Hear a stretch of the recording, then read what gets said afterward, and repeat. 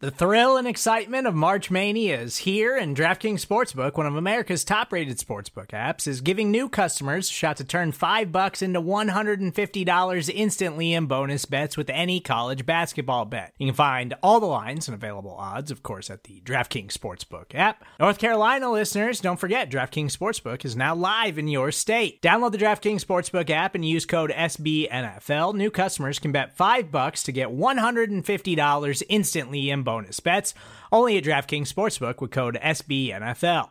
The crown is yours. Gambling problem? Call 1-800-GAMBLER, or in West Virginia, visit www.1800gambler.net. In New York, call 8778-HOPE-NY or text HOPE-NY. In Connecticut, help is available for problem gambling. Call 888-789-7777 or visit ccpg.org. Please play responsibly on behalf of Boot Hill Casino and Resort. 21 plus, age varies by jurisdiction. Void in Ontario. Bonus bets expire 168 hours after issuance.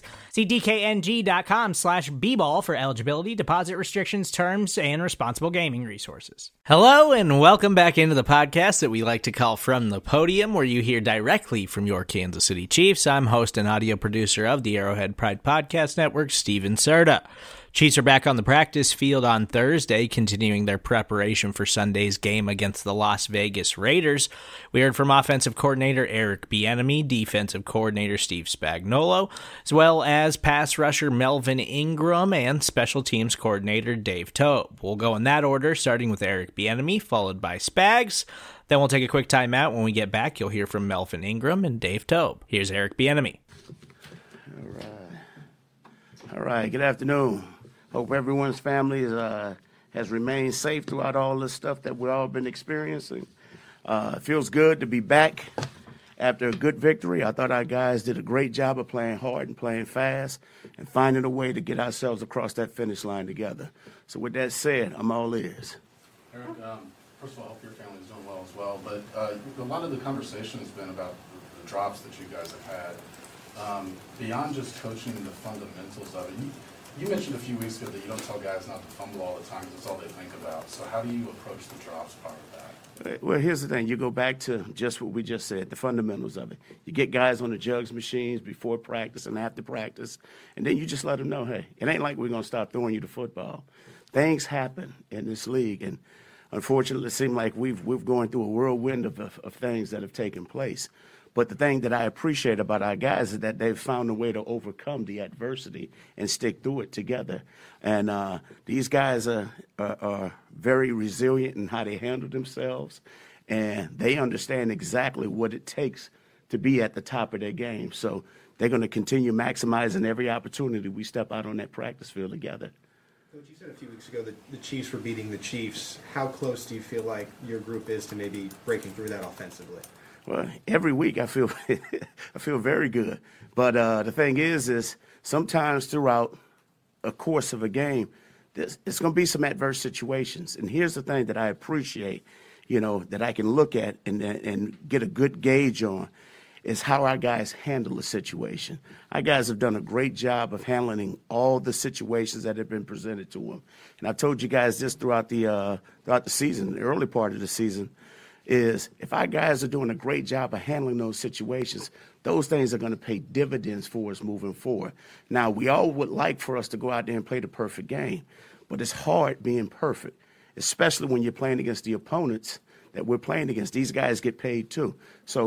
But we expect our guys to be at their best. But if you're not at your best, that's okay. We're going to keep fighting to achieve that goal, to get to the level of play that we need to continue to strive for.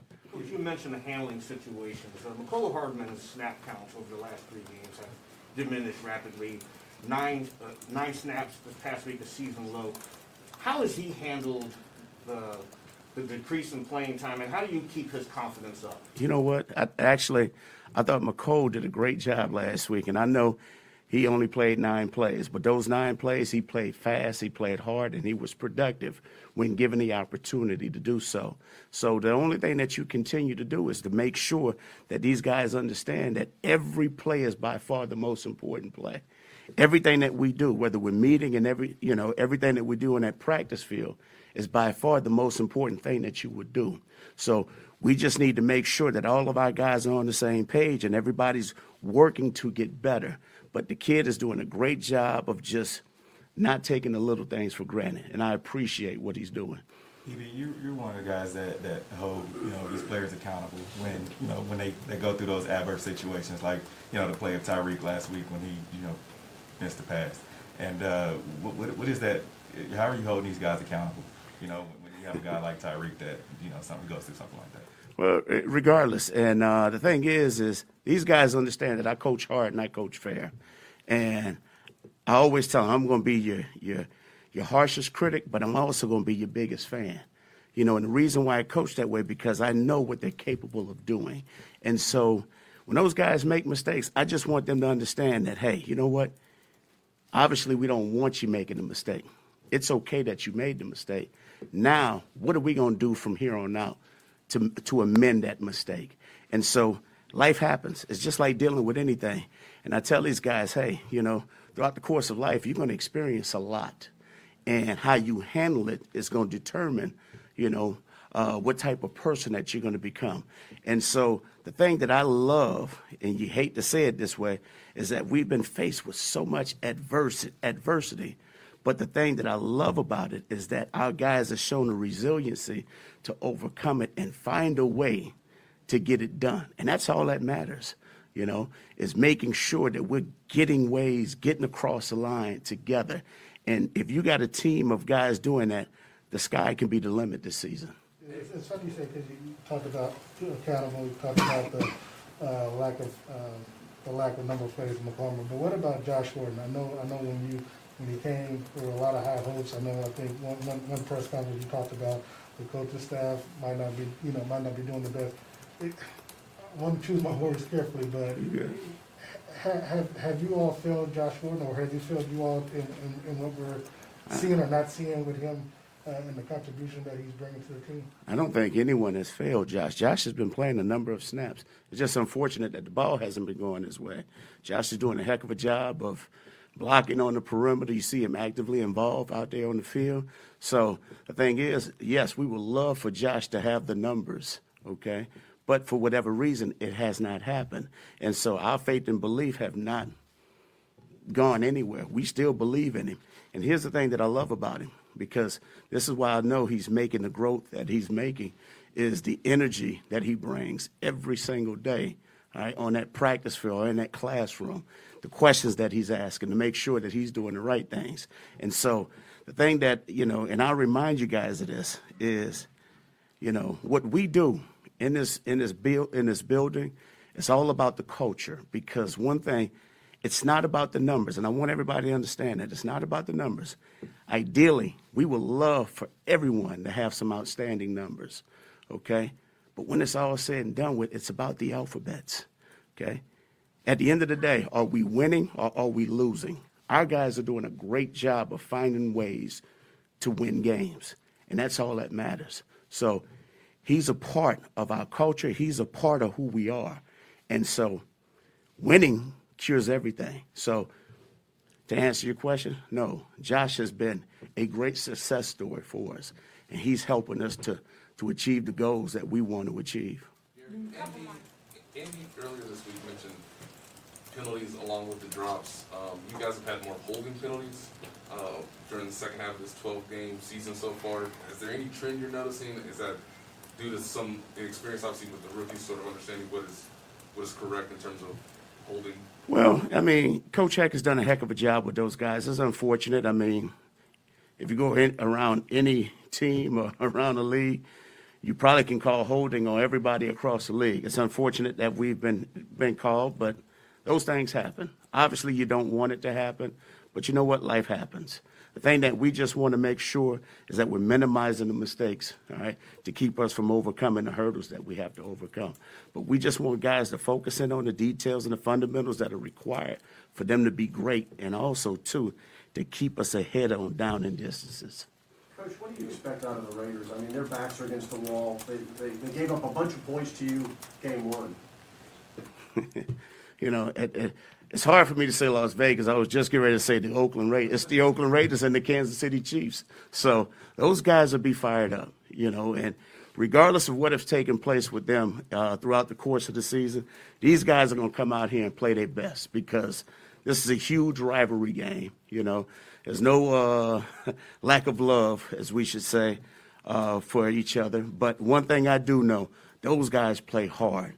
And, you know, watching those two pass rushers get up the field all the time and what those guys are doing in the back end, I mean, this is going to be one of those challenges for us that we just got to make sure that we're doing everything the right way to give us the best opportunity to be at our best. And when it's all said and done with, the only thing that matters, you know, is at the end of the game, what does that clock say? Okay? Does it say Chiefs win? And if that's the case, we'll feel better about what we've done. Before you go, I'm going to ask you about coaching in college, but some of your contemporaries, Deion Sanders, Eddie Georgia now, Hugh Jackson is going to be the head coach down at Grambling State. How do you, of course, in the film, but what's that say about the play of black college football and some of these professionals, some of your contemporaries going down and helping build that legacy up? Says a lot. I mean, hey, HBCUs, baby, you know what I mean? They've been around for a long time. There's been some great players as well as great students and great people who have come from those historical campuses. And so it's great to see those guys coaching at those particular places. I'm a fan of football, so I'll be watching all of them when it's all said and done with. All right. You mentioned the adversity earlier, and with adversity can oftentimes come emotions and flare-ups. And it looked like Patrick had a little bit of that after that punt in the fourth quarter. How do you handle it when your quarterback comes to the sideline and he's a little hot like that? How do you handle it? What's your reaction? Well, first of all, there's always spirited conversation that takes place on the sidelines, and you can see that throughout the course of any team. But sometimes, things happen where, because of the competitive nature of the game, guys just want answers now. Hey, I felt this, I felt that. And then once that is all expressed, you get past it. But the beauty of it is the relationships that are built and the relationships that are established. So once you get past that, hey, you know what? We could have did this, or I could have did this, or he could have did this. We just need to make sure that when we're on the sideline, we're not interrupting the flow of everyone else. And so that's the important thing. So, but with that said, I appreciate all of our players and all of their passion and their drive to want to be the best. That's what makes us special, and that's who we are. One quick question, if you don't mind, about you didn't have Andy Heck Sunday night. How did you feel like Corey and the guys managed to fill in for him? You know what? I thought Coach Matei did a hell of a job. Coach Matei we've been here now for, 9 seasons together, and I'm not shocked nor surprised with the job that he did. And he's an outstanding coach. On top of that, he's an outstanding person, and that's the guys played hard for him. They went out and did a great job. Unfortunately, we didn't have Coach Heck, and it's great having Coach Heck back because now, that spirit is back in the building. But that's what happens when you have a head coach like we do, who surrounds himself not only with great people, but also a great coaching staff that understands the people that they're working with. Okay? Thank you. You guys have a great day. I'm going to say hello, and I'm going to open it up. I'm ready to go. Let's get Melvin Ingram here shortly. Okay. How pleased have you been with how he's fit in your scheme and his ability to make an impact over the last month? Yeah, what's great about Melvin is watching him, not just on the field, but in the meeting rooms, around the building, around the guys, when he's not out there in a particular rep. It was evident to me that this man loves football. He's always here. He's always around. He's not just with defensive guys. I love the fact that he's relational. I think that goes a long way when you come in new in the middle of the season, that you're like that instead of kind of off on your own. And but I think he's been a great addition that way, in addition to what he's been doing out on the field. Do you have any stories that illustrate what you're talking about with him? Well, I tell you what, I just take notice. I see on Saturday nights after we get done with our meetings that he tends to sit with a lot of different guys. He might be at one table, and he's really good with the young guys. I've seen him over there sitting with Turk, Mike Dana, and I'm going to tell you what, if I'm them, I'd have a little pad and pencil, and I'd be all ears, because that's when you can absorb some really good stuff. But those kind of things, yeah. We have a tendency to focus on sacks and the splashy plays. When you look at him on tape, what is he doing that's carrying over and helping everybody else on that defense? He's playing angry. I say that to him all the time. I say, you play angry, I love it. You got everybody else getting angry, too. He's had a couple of plays, there was one even in the Raiders game the last time where he just knocks people around. And I think that's contagious, and that helps us. There are times, you're right about the sack. That's not just about sacks. It's if he's demanding a double team or if he's driving somebody into the quarterback's got to move his feet, and then he falls into somebody else. So those kind of things are what we're getting, and it's helping. It's helping. Not him playing angry. Is that maybe an element you guys were missing, or at least needed more of? Yeah, I mean, that wasn't meant to say that we didn't have that, but I just think the more guys you can get like that, the better. You know, it's contagious. I think I really do. Coach, you obviously Sorensen early in the season was struggling. He had a good game on Sunday. I know we did talk to you, but we did talk to him. He had the 75-yard interception return as well as stopping that 2-point conversion. Yeah, it was huge. Yeah. I'm asking,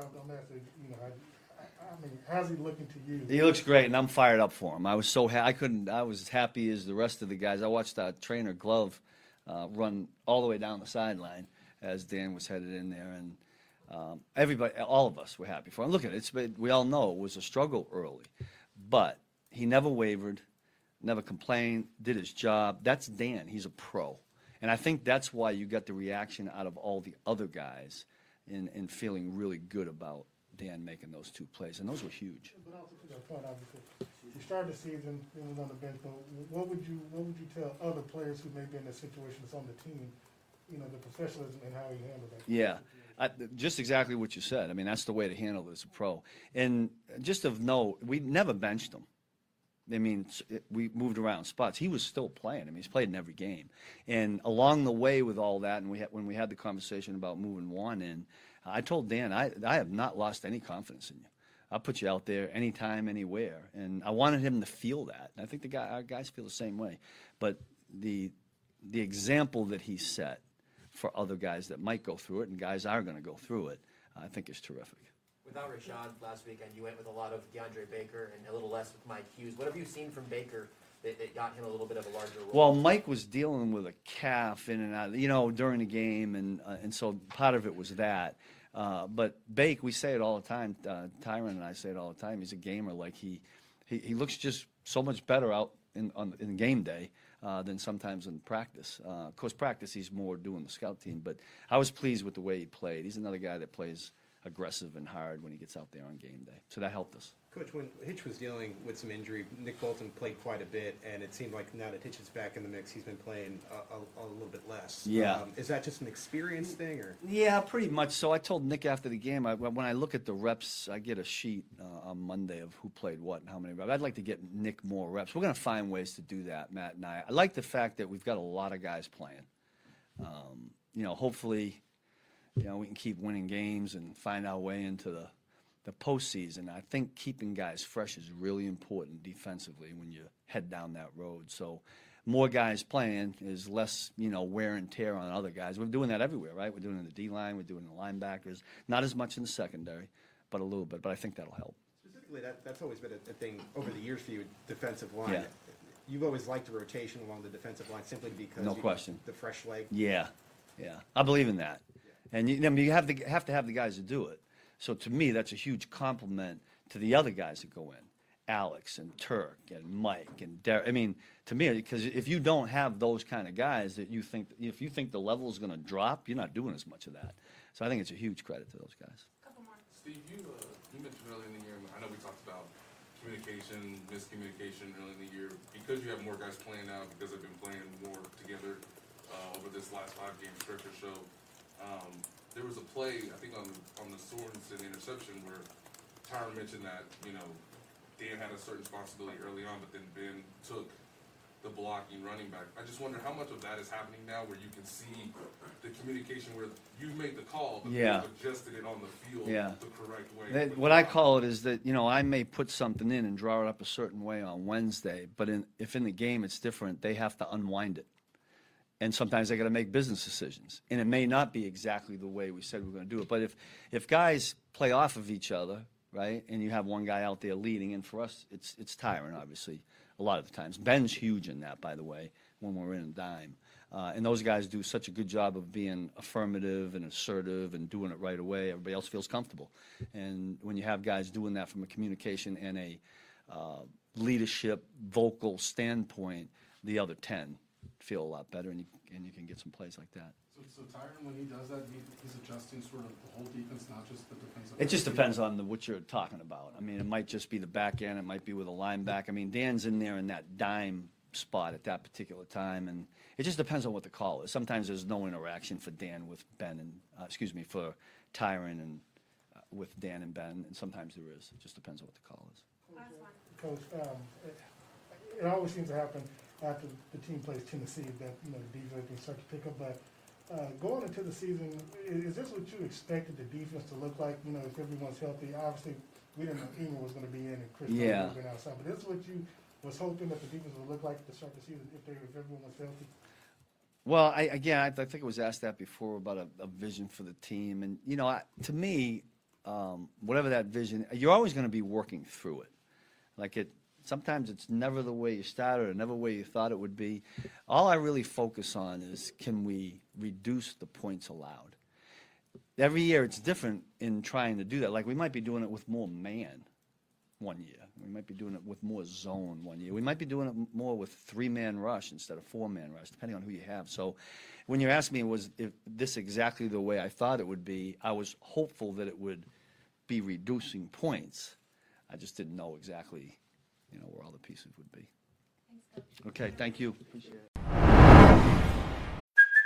Hey, it's Kaylee Cuoco for Priceline. Ready to go to your happy place for a happy price? Well, why didn't you say so? Just download the Priceline app right now and save up to 60% on hotels. So whether it's Cousin Kevin's Kazoo Concert in Kansas City, go Kevin, or Becky's Bachelorette Bash in Bermuda, you never have to miss a trip ever again. So download the Priceline app today. Your savings are waiting.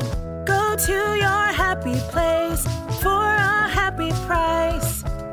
Go to your happy price, Priceline. When you need mealtime inspiration, it's worth shopping Kroger, where you'll find over 30,000 mouth-watering choices that excite your inner foodie. And no matter what tasty choice you make, you'll enjoy our everyday low prices, plus extra ways to save, like digital coupons worth over $600 each week. You can also save up to $1 off per gallon at the pump with fuel points. More savings and more inspiring flavors make shopping Kroger worth it every time. Kroger, fresh for everyone. Fuel restrictions apply. You just heard from Chiefs offensive coordinator Eric Bieniemy and defensive coordinator Steve Spagnuolo. Now we'll hear from defensive end Melvin Ingram as well as special teams coordinator Dave Toub. You're thinking your role would be X. How does this compare to what you expected? That's exactly what I expected. Production-wise, too, do you expected to grasp things this quickly? Yeah. What do you think's led to what you've been able to do on the field? Just being me. Steve Spagnuolo, he meant it in a complimentary form. He mentioned that you played angry. Where does that come from and when you hit the field, and how do you go about channeling that? It's an angry game. It's a physical game. I just go out and it's a legal way to be violent. What do you think your presence along the line has meant for the production of a guy like Chris Jones, who has an opportunity to play a little bit more on the inside with your presence there? I don't know. Chris gonna make plays no matter where he at. I don't think he need my presence. He one of the good ones in this league, so he gonna make plays no matter what. How's it been in meeting rooms and being his teammate? What is he? Oh no, it's been great. It's been great, man. We have fun. We make it fun, and that's the best thing about football. If you have fun with it, then it's so easy to succeed in it. Let's talk about some of the wisdom you partake on some of the other players. Could you share some of, how you've been influential to some of the players, some of the younger players on the team?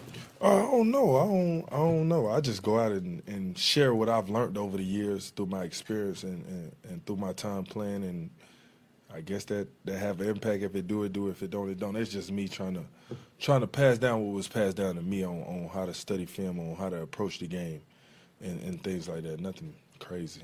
Why is that important? Whoa, slow down. Everybody don't talk at once. Why is that important to you? Did you have somebody that was that kind of guy for you whenever you were younger? Yeah, no, I had a bunch of vets when I came into the league that did it the right way, and studied the game the right way, and played the game the right way, and approached it the right way. So I was blessed enough to come up under those guys. How sweet is it to make your mark with this team? This team has a great opportunity, particularly given the fact that there were people at your last stop who didn't believe it. Yeah, it's cool. It's cool. I wouldn't necessarily say they ain't believing me. They knew what I was, so I wouldn't say they ain't believing me. But they had their guys, and I ain't. That situation is over with. It was just, I just went over to say hi and kept moving. But it's been amazing here from day one. Like they embraced me with open arms and just let me come in and be me. Melvin, you started out the season, wearing number 8. You moved to number 24. Of course, you said it's for the late Kobe Bryant, Maui mentality. How much of that mentality is still fueling you, each and every day? No, it's still fueling me. It's still fueling me every single day because that mentality is a way of life. It ain't just a football mentality. It's a way of life. It's how you approach everyday life. It's how you approach your business. It's how you approach your family, your kids, everything. So it is still fueling me every single day. Melvin, you mentioned the impact of veterans with Josh's question. I just was wondering if you could share some of the names that have Eric Weddle, Sean Phillips, Takeo Spikes, Jared Johnson. It's a lot to name. I grew up Dwight Freeney. It's a lot of them. So just being behind those guys and being able to take a little piece of everything from them. Antonio Gates, it's Phillip Rivers. I came up with a lot of great ones. To Darren's question, Spags mentioned that he sees you spending a lot of time with some of the young guys like Mike Dana and Turk Warden.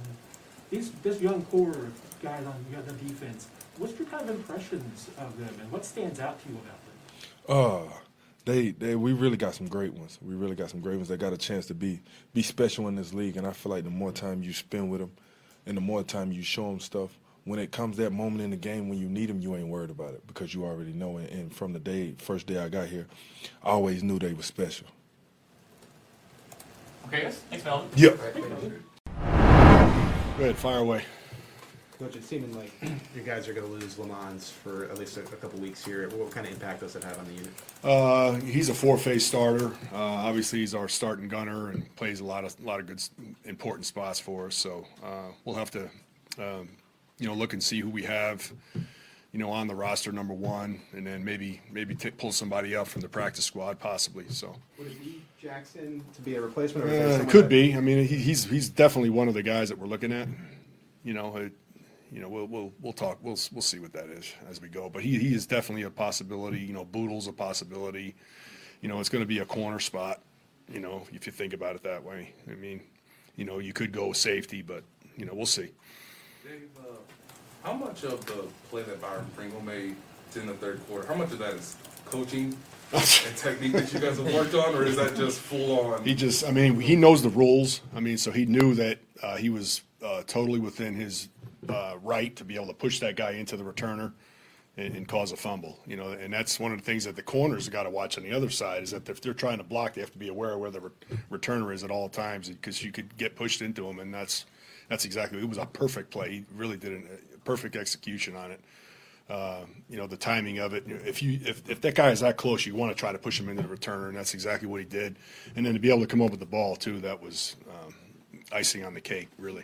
So what do you tell your guys when they're blocking for the punt return? Yeah, that's a good question. You want them to have 100% effort, and you want them to try to finish, but at the same time, they have to be aware where the returner is at all times.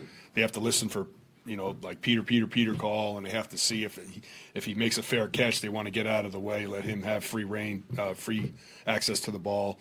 But at the same time, you want him to block at the last minute too to try to protect and be able to get out. So there's a fine line. Is that the returner's job to tell those guys to communicate? Yes, it is. That's why you see them pointing sometimes. They want to stay alive, but a fair catch kind of kills you. All you can do is catch it. So you want to point. You want to do that. This way, if the ball bounces to you, you can still return it. But also, you're giving them communication when you're pointing at where the ball's coming down. So they know where to block. We practice it. But in a game, you never know exactly how that ball is going to bounce, and the intensity of the game. The guys want to finish blocks and stuff like that. So those things happen sometimes. Dave, a really windy day on Sunday. It seems like the on-field wind though is sometimes different than what we see with the flags. Totally different. It was totally different on Sunday. Yeah, it's not. It was the same for Arrowhead, but it's different. When you see the flags blowing one way. In our stadium, it hits on the stadium and then blows back. The stadium pushes the wind back across the field, so it's opposite of whatever the flags are. Yeah, when you see it, so it's something that you kind of figure out when you get down there on the field. But most of the time we have the wind is going to our bench. This time it was going end zone to end zone, so it was a little different. So did the length or the distance for where you're comfortable with Harrison, did that change throughout the Yeah, game? it does. I mean, I'll tell Andy, like after pregame, I'll tell him, he might be good from 30-yard line going towards our tunnel, and he might be 40 yards going away from our tunnel. And that's the way it was in that game. But it stayed consistent throughout the game, or do you have to? It does change during the game, and I'll continue. If it doesn't change, I don't say anything to Andy, but sometimes it changes, and we communicate as the game's going on. I'll say, now he's good from 30 to the left, and now 40 from the right, whatever it might be. So it changes all the time, and you have to keep up with Butker. That's why you see those guys walking on the field. Like when we change cores, they walk on the field and they check the wind, and they're going through their steps, and they try to get a feel for what the wind is doing at that time, because it changes. How difficult of a kicking day was that for him? It was tough. I mean, the 46. The 56 that he made. Obviously, we had the wind at our back slightly, so we were able to kick it longer. The other way was tougher because the wind was hitting the stadium and blowing back in his face. And you saw it was going right to left, like on the extra point. It went up and turned. He just didn't.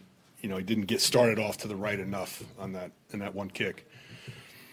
Specific to Josh Jackson, as a follow-up to Pete's earlier question, what has he shown you as a former second-round draft pick since he's signed with the we've been seeing him in practice, and he's really good at meetings. Number one, that's the first thing we see. And he's up on what we're doing, and then he's at practice. You see him on the scout team, and he's showing up. You see him; his effort is there, and he's got a big body. He's able to run. He's able to run with guys. So you want to take a look. He's a guy you possibly want to take a look at. When you have guys like that, high draft picks, first, second, third round, and if it didn't work out elsewhere, how beneficial is it for them to come join another team on a practice squad and learn a different scheme? I think the number one thing is when you get cut, it kind of changes your mentality a little. You get cut, you say, why did I get cut? Well, maybe I didn't play enough on special teams there. I'm going to do that here. So they might have that attitude, or I need to step it up in other areas. I'm not gonna get cut again. Guys will have that mentality, and they'll do everything it takes. You want to tap into that as a coach, if a guy's in that mode. So that's where we're at with him. Anyone else? Okay, thanks. Thanks. Coach.